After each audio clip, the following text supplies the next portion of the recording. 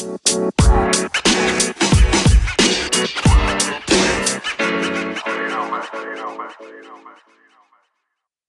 let me just invite the Lord's presence for the word this morning. God, thank you. We love you. We love gathering in your presence and in your name. Thank you, Jesus, that you are here with us, that you are always with us, but you promise to be with us in a special way when we gather in your name, 2 or 3. You love it when your children hang out together to worship you and to build each other up, to minister to one another. So we thank you for your presence here. We bless you in Jesus' name. Amen. Get a lot of feedback here. Yeah. Should I switch mics? Okay. All right. I want to draw your attention to Mark chapter 1. This is the beginning of Jesus' ministry.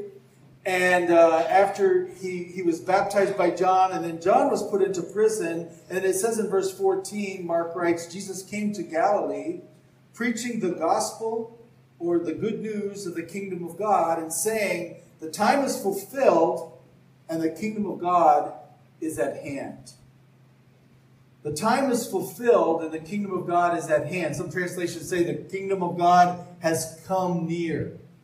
And we see Jesus beginning his ministry with this declaration, the gospel or the good news of the kingdom of God. We talk a lot about the gospel, we talk a lot about the good news, but often what we've done is, unfortunately, we've reduced it to a gospel or good news of forgiveness only. Thank God the gospel includes forgiveness. We all need forgiveness. But it involves so much more than that. And what Jesus' gospel that he came preaching was what he called the gospel or the good news of the kingdom of God. And we see this filled throughout the gospels. Matter of fact, 51 times in the gospel, the phrase kingdom of God is referenced, is stated. 51 times, and an additional 31 times, all in the Gospel of Matthew, he uses the phrase kingdom of heaven synonymously with kingdom of God as he's presenting it from a very Jewish perspective in his writing and in his gospel. And so we see this as the main theme in Jesus' ministry and in Jesus' preaching and teaching. In Matthew chapter 4, verse 23, it says, Jesus went throughout Galilee, teaching in their synagogues, proclaiming the good news of the kingdom, and healing every disease and sickness among the people. So for Jesus, it wasn't just about a message of the good news of the kingdom of God. He also demonstrated the good news of the kingdom of God. Wherever he preached the good news of the kingdom, it says that he also healed the sick and he freed those who were oppressed by demonic spirits. And this kind of went part and parcel with what he was doing.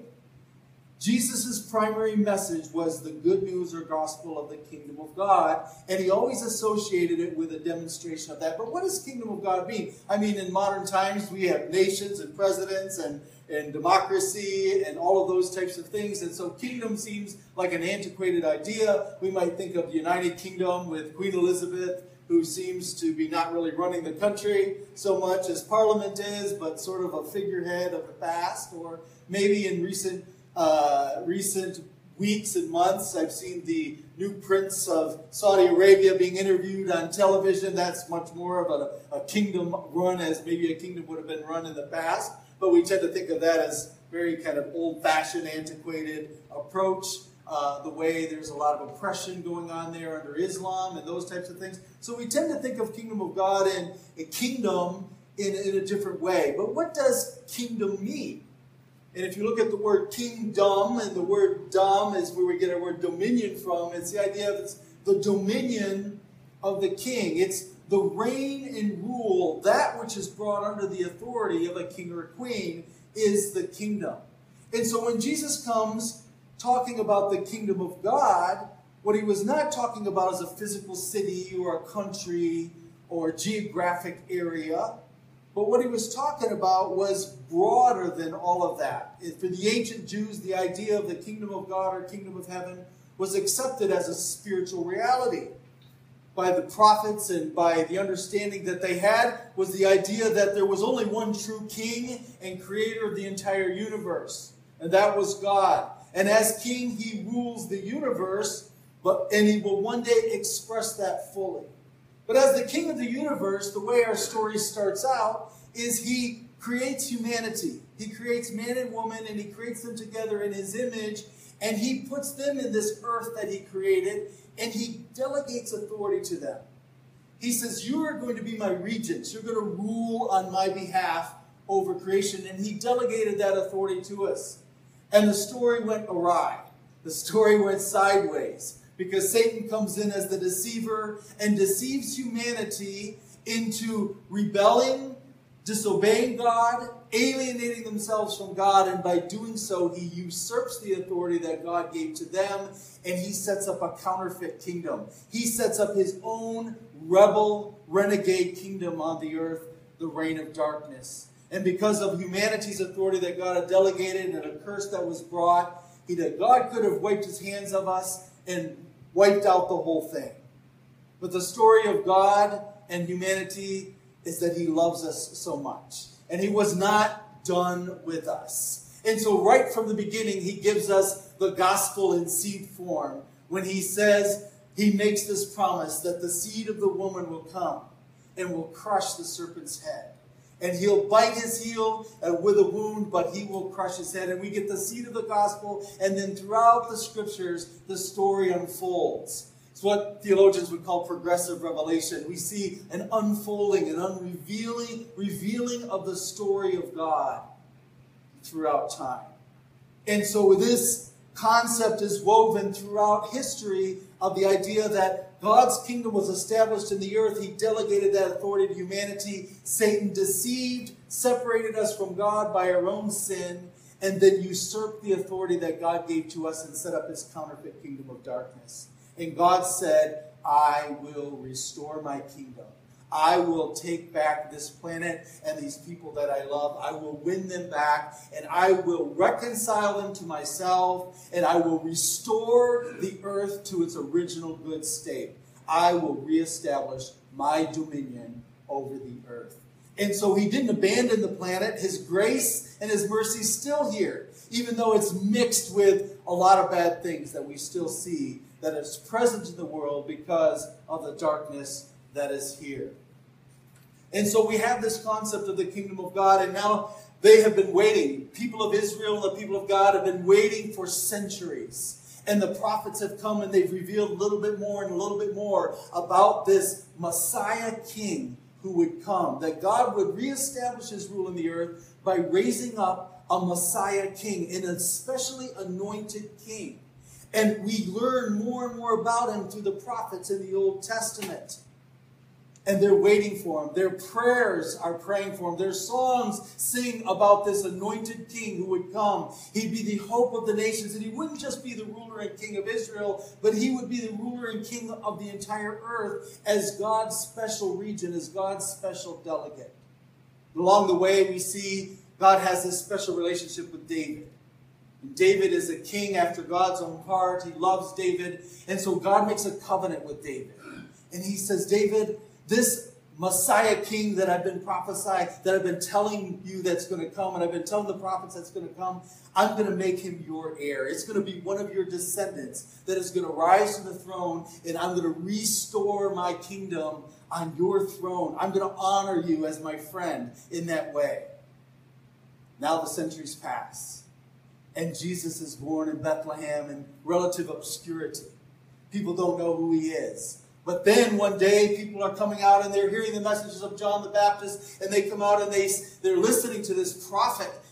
This prophet who has an anointing and an authority upon him, calling people to prepare the way for this Messiah king, prepare the way for the Lord. And then Jesus comes out and he declares, this is the one.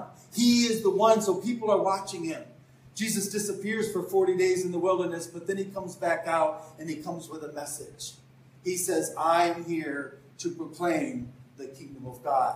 What I want to talk to you about this morning is the now and the not yet of the kingdom of God. So we've looked at the kingdom of God, but I want to point out that the kingdom of God is now. Jesus initiated the kingdom of God 2,000 years ago. He inaugurated the kingdom of God. When he came up out of the wilderness and he went into the synagogues and he went around doing his ministry, the primary message was announcing, proclaiming, the kingdom of God is at hand. The kingdom of God is here. It's come near to us. In Luke chapter 4, verse 17 through 21, we see Jesus going into the synagogue, his first recorded sermon in his ministry. And he goes back and he grabs the scroll of Isaiah, and he opens it up in the synagogue, and he goes to a place that would have been a familiar scripture to those that had been raised in the synagogues, trained from youth to know the scriptures. And he found the place where it was written this portion of scripture about this anointed Messiah king who would come. And it says in verse 17, Jesus stood up to read, and the scroll of the prophet Isaiah was handed to him, and unrolling it, he found the place where it is written, "The Spirit of the Lord is on me, because he has anointed me to proclaim good news to the poor. He has sent me to proclaim freedom for the prisoners and recovery of sight for the blind, to set the oppressed free, to proclaim the year of the Lord's favor." And then he rolled up the scroll, and he gave it back to the attendant, and he sat down, and the eyes of everyone in the synagogue was fixed on him. And he began by saying then, "Today, this scripture is fulfilled in your hearing." He said a mouthful right there. He read this messianic scripture, and he stood up, and he reads this, and they're all watching him. What is he going to say? And what he has to say is, today the king is being manifested. The day the kingdom is being inaugurated. Today. And not only that, by going to this passage of scripture, he essentially lays out the blueprint for the inauguration and the initiation of his kingdom. What does he say? I'm anointed. I'm the anointed one. And the Spirit of the Lord is on me. And he has anointed me to preach good news to the poor. Poverty is going to be broken. He has anointed me to preach freedom for those who are in captivity. They're going to be broken. Their chains are going to be broken. I've come to give sight to the blind, both in the natural and in the spiritual. I've come to heal those who are oppressed and to proclaim the year of the Lord's favor. Jubilee was a concept well known because every 50 years in Israel, they would cancel debts and land would return to their original ancestral owners. And it was a time of celebration. And what Jesus was declaring is there's going to be not just a year of Jubilee, but a season of Jubilee, of cancellation of debts and restoration of that which has been taken away. And so he stands up and he introduces this concept, kingdom of God. And understand the culture and the timing was pregnant with this idea of kingdom of God. They were under Roman oppression. They were under Roman rule. And so it ramped up their desire for God to restore his kingdom and set them free. Of course, their concept of what God was going to do and what he actually did was a little bit different. And Jesus had to alter some of their expectations along the way. But what I want you to notice is that the kingdom of God is now because Jesus has already initiated and inaugurated it 2,000 years ago. In Luke chapter 17, it says that he was asked by the Pharisees, "When is the kingdom of God going to come?" And he answered them and said, "The kingdom of God does not come with observation, nor will they say, 'See here,' or 'See there.' For indeed, the kingdom of God is within you." So he was saying something about the kingdom of God is within us. He announced the kingdom of God coming into the world. He says the kingdom of God is within you. In Matthew chapter 12, we see that Jesus is setting people free, healing them, casting out demons. And his enemies can't negate what he's doing. They can't deny what he's doing. I mean, people are bound and now they're free. Though they don't like it. They don't like that he's doing this. They don't like that everybody's celebrating that he's doing this. But they can't deny it. So they come up with another justification, another reason why he's doing this. They say, oh, he's doing that by the prince of the devil. He has a relationship with the prince of demons, and that's how he's doing this. Jesus is like, check your logic, boys. You know, Satan's not that dumb. He's not going to divide himself by casting and causing his own division, because if he's done, then his whole kingdom is going to fold in on itself.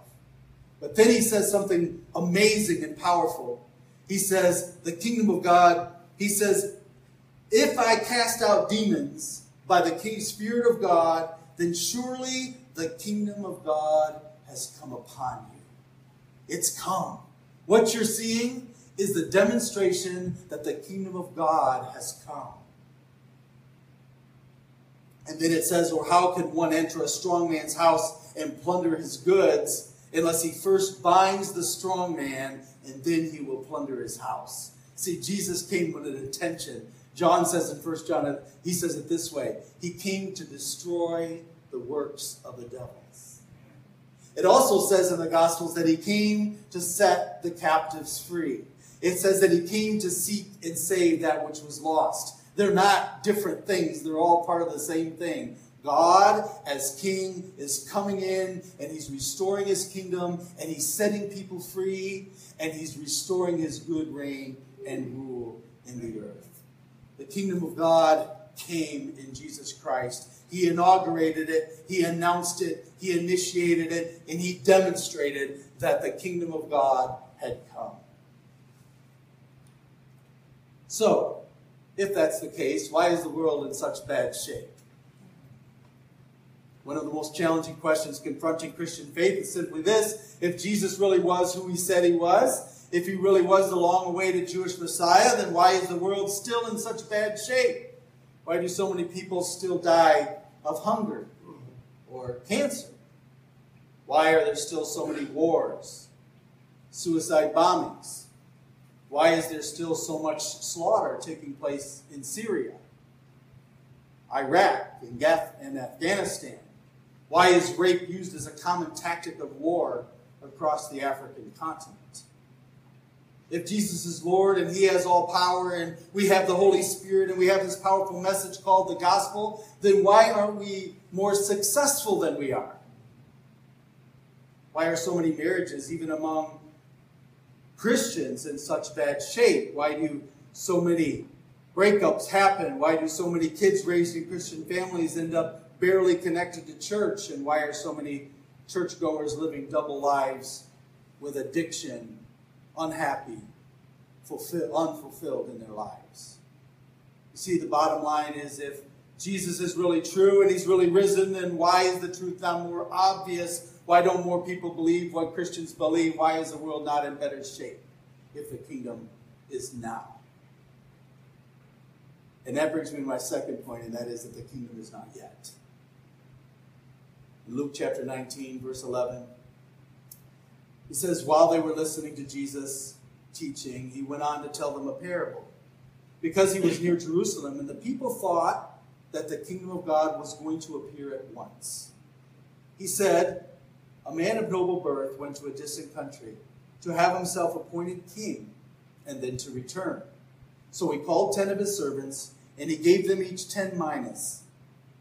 He said, put this money to work until I come back. And then we go into an account of the entire parable that you are already probably familiar with, where each one had been given responsibility, and then at the end, when the master returned, he gave an accounting of what they did with the responsibility that he entrusted them to. But in this, he responds because they thought that Jesus was going to introduce the kingdom right now. Many of them had come to believe he was the Messiah King. But he didn't quite fulfill all of their immediate expectations. Even John the Baptist, who prophesied and declared that he was the one, asked questions of him when he was in prison, saying, are you really the one? Or should we wait for another? You see, the kingdom is now, but it's also not yet, and this is confusing. Why is this not just breaking in? I mean, if God is king and he's all powerful and he is both of those things, when he breaks in, I mean, evil should be broken in two, and everything should be restored, and all sickness goes away, and death is vanquished, and Satan is vanquished, and it's done deal. So they were confused. And they thought in Jesus' day he was going to establish the kingdom right then and there. And his response is this parable. That there came a man, and he went away to a distant country to be made king. And then he entrusted his servants with certain responsibilities so that when he came back, he might receive what was his own. He was saying, this is the mystery of the kingdom. The mystery of the kingdom is that it comes in two phases. It comes in an inauguration and an initiation, and it comes in its consummation. It comes in Christ's first coming on a humble colt of a donkey, riding into Jerusalem. The second time he comes in, he'll be riding in on a white, fiery-eyed steed as the conquering king. You see, the kingdom comes in two phases. It is here. It is now. But it is not yet. In Acts 1, 6 through 7, after Jesus' resurrection, he's with his disciples. And they asked him, Lord, is this the time? Are you going to restore the kingdom to Israel now? And Jesus responds by saying, it is not for you to know the times or the seasons which the Father has put in his own authority. Then he goes on to say that not even he knows. The Son even knows, but it's been entrusted to the Father only.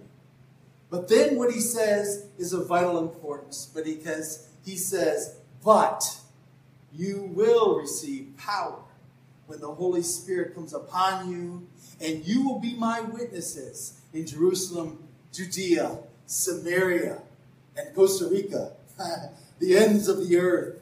All over the earth, you will be my witnesses. My kingdom is going to spread across the earth, but not the way you thought it was going to spread.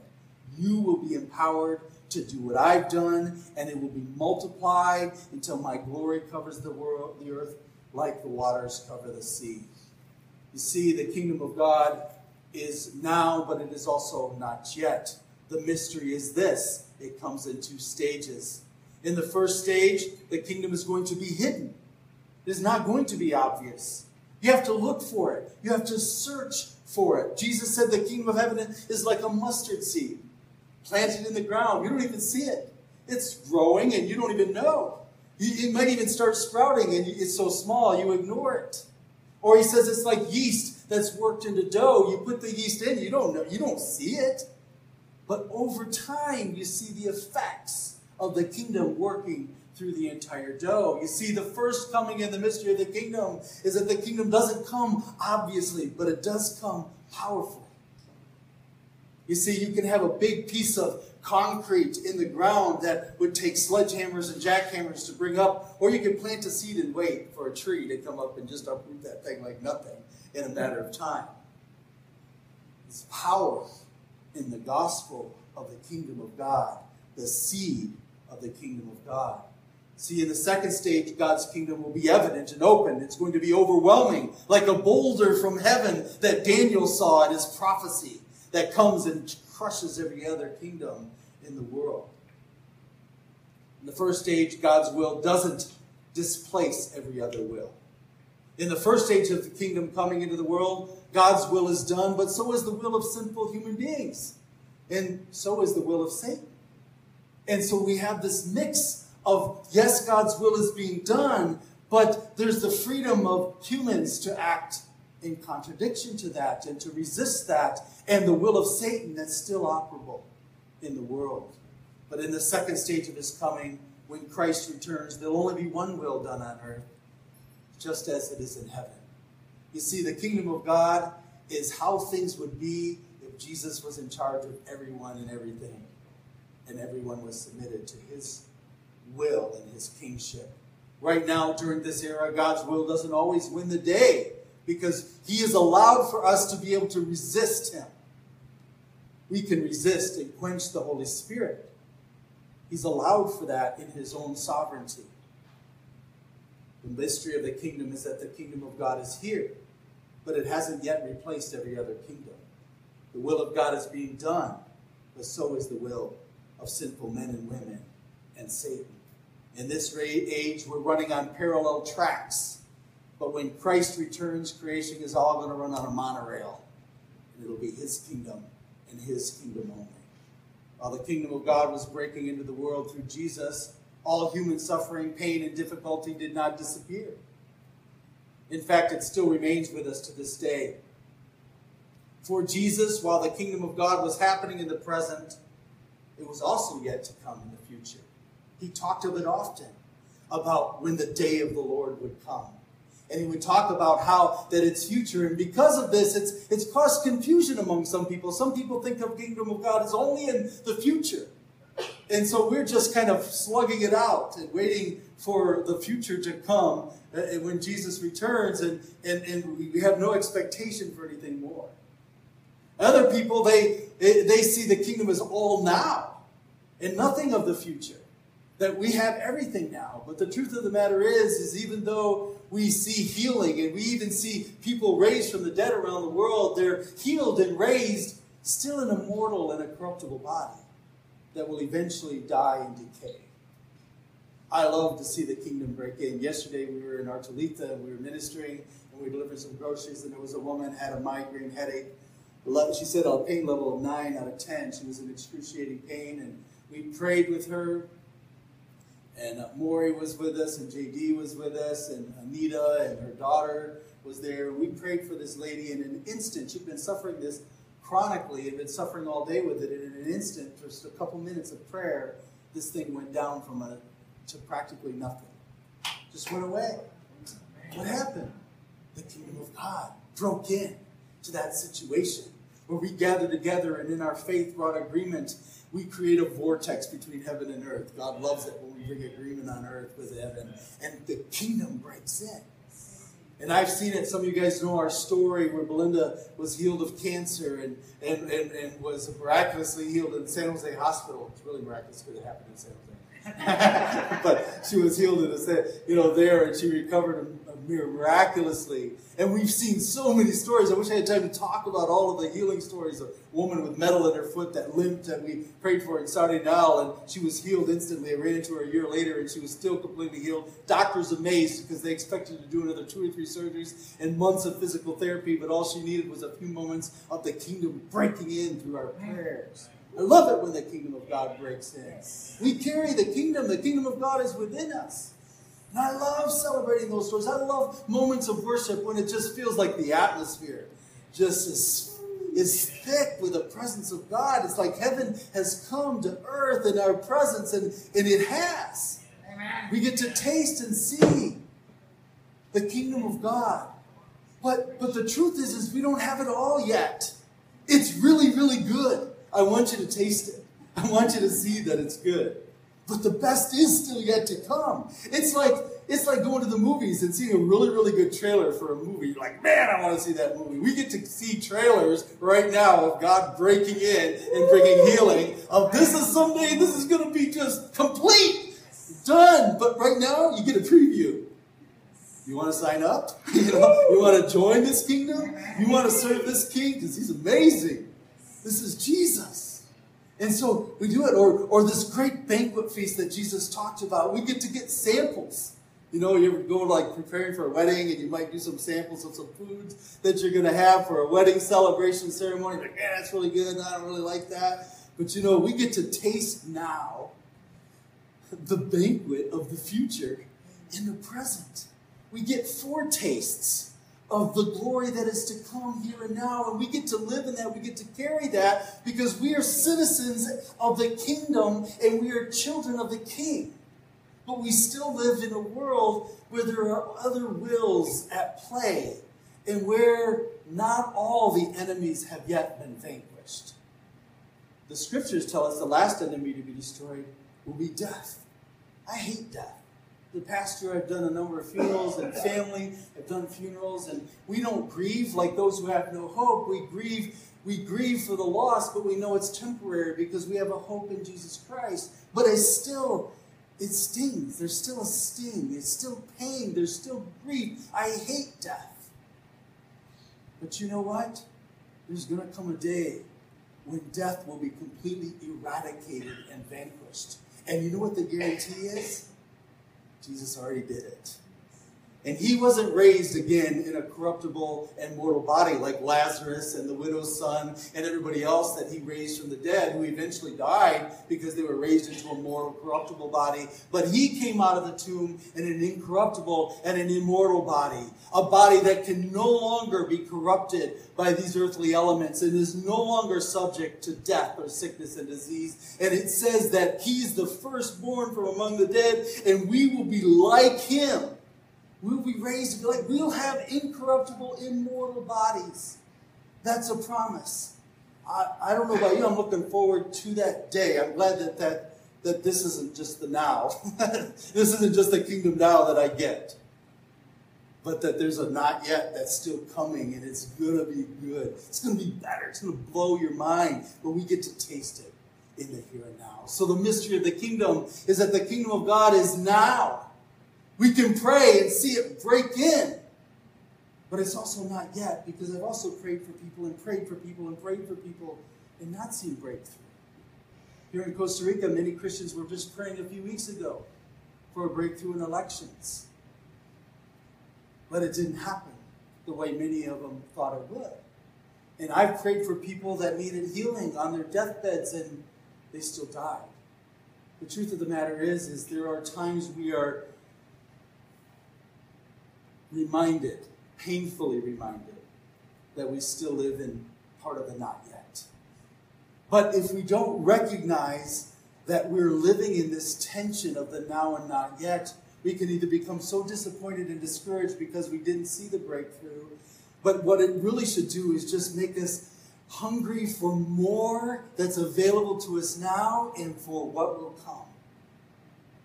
We haven't tasted and seen it all yet. I don't want to become content with only what we've experienced of God when God says there's so much more. C.S. Lewis said it this way. So many times we are like kids playing in toxic mud puddles in the slums because they don't have any idea what it's like to have a vacation at the beach. And as believers, we're called to be able to live the beach instead of playing in the puddles. There's so much more that's available to us than what we've held on to, what we've grabbed a hold of. And so we live in this tension. And if we go one way or the other too much, we can go into cessationism that says God doesn't do that anymore. That was temporary. God doesn't heal anymore. Because, yes, I've heard stories about him healing, but I prayed for this person and they weren't healed, and so I just don't believe it anymore. Or on the other hand, we can just live in denial or blame the person. Well, they would have gotten healed, but they didn't have enough faith. And then we lay guilt trip and shame trips on top of people unintentionally or maybe intentionally because they're not healed. No, we live in the tension of the mystery of the kingdom of God, that it is here and it is now, but it is not yet fully here. But the kingdom of God is breaking in, and we're seeing more and more of it breaking in. You see, sometimes I'm praying for prayers and it's like hitting a big, huge boulder with a sledgehammer. And I'm hitting that thing, trying to get a breakthrough in my life. Maybe it's health, maybe it's finances, maybe it's relationship, maybe it's some bondage, break, stronghold I'm trying to break. And I just hammer that thing and I'm not getting anywhere. And I beat that thing and I beat that thing, and I've been praying against that thing and declaring against that thing for a long time. And I could easily give up and say that's not going to happen. Or I can keep hammering away and go to my brothers and sisters in Christ and share with them my burden, because we're called to bear one another's burdens. And they can grab their sledgehammers and they can begin praying with me. And we're hitting that thing, boom, boom, boom, boom, boom. Boom, boom, boom, boom, boom. And we're hitting that thing and we're hammering away, and we get tired and somebody else encourages us and we keep hammering away at that thing. And then all of a sudden, crack. And there starts to be a breakthrough. Something starts to happen. You're thinking, man, if I'd have hit it like that the first time, it wouldn't have taken this long. But the truth of the matter is it's not how you swung that hammer. It was the accumulation of all of those blows going on. There's no prayers that are wasted. It's just often we give up too quickly. We can get more breakthrough than what we've experienced if we don't give in to disappointment and discouragement, which the enemy works overtime to try to get us. And then he tries to sell us a theology that doesn't just make it easy for him to operate, but actually helps him do what he's doing. That's what we sometimes do. You see, but we keep getting breakthrough, and sooner or later we can see things happen. And soon in a community, as people are coming together, we can see breakthrough of revival happen. As God's Spirit begins to move, as people become awakened from the spiritual death that they have, and start to see the one who is life, and the one who is light, and the one who brings freedom. You see, the kingdom of God is breaking in, and God has authorized you and me as children of God to carry the kingdom of God, and he's given us authority to release and help bring breakthrough of the kingdom of God into other people's lives. What you and I do matters. What you and I don't do matters. You see, World War II, D-Day, been memorialized in movies like Saving Private Ryan and in series like Band of Brothers and other things, and it is made for cinema that has inspired and captivated people for ever since it happened. It was a powerful thing that happened on D-Day because they put so much of their risk on what would happen on June 6, 1944. As UK and USA and Canada came together with their forces, and they came into Normandy Beach, and they brought in 156,000 soldiers that would invade. They knew it would be bloody, they knew it would be risky, but they just thought, we're going to concentrate all of our forces. All of our information tells us that this is the breaking point. Hitler had already expanded his Nazi regime all over Europe. It was growing rapidly. The atrocities and the stories coming out of what was going on in the concentration camps were horrendous. And people were motivated and mobilized not just to go to war, but to go to war against evil. Because this was the epitome of what was happening, is evil. And it was spreading like a cancer all over Europe. And so they concentrated all of their efforts and made their calculations. And they said, this is do or die. And they went in and they stormed Normandy Beach. And it was bloody. 4,000 of our soldiers died. Canadian, UK, and US soldiers died in one day in that invasion. But it was successful. And the back of Hitler's power was broken. And all historians today agree that that was the turning point of the war. From that point on, while Hitler had been advancing, from that point on, he never advanced again. He continued to lose power and lose strength throughout Europe, and that broke his power. But it wasn't VE Day yet. There was another 11 months of grueling fighting that took place between June 6, 1944, and VE Day of May 7th, 1945, when they finally got the Germans' unconditional surrender in Europe. 11 months, and many, many, many more lives were lost between D-Day and VE Day. But the power of Hitler had been broken, and that was the turning tide of the war. Historians agree. If that had been unsuccessful, Europe would be a very, very different place to this day. But they were successful. You see, for us as believers, we have a D-Day as well. It's 2,000 years ago when Jesus Christ came down, and he announced the kingdom of God is at hand. And he went toe-to-toe with Satan. And Satan tried to deceive him and offer him shortcuts to the kingdoms of the world, but Jesus resisted every temptation. And he went through and he exercised his authority and power over sickness and over demons and over death. And he showed him, but then he went to the cross. And everybody didn't understand. Not even Satan understood. The Bible says that if he had understood, he would have never done it. He would have never crucified him. But they crucified Jesus, but in that death, he brought our freedom because he took our penalty. He took our condemnation upon himself. And in his death, we were free.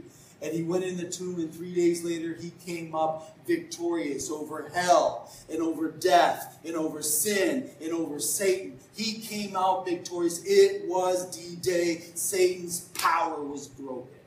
And it's still broken. But he's still an active will in the earth. He has no more authority over a believer than what we inadvertently give him through the deception that he uses to gain authority in our lives.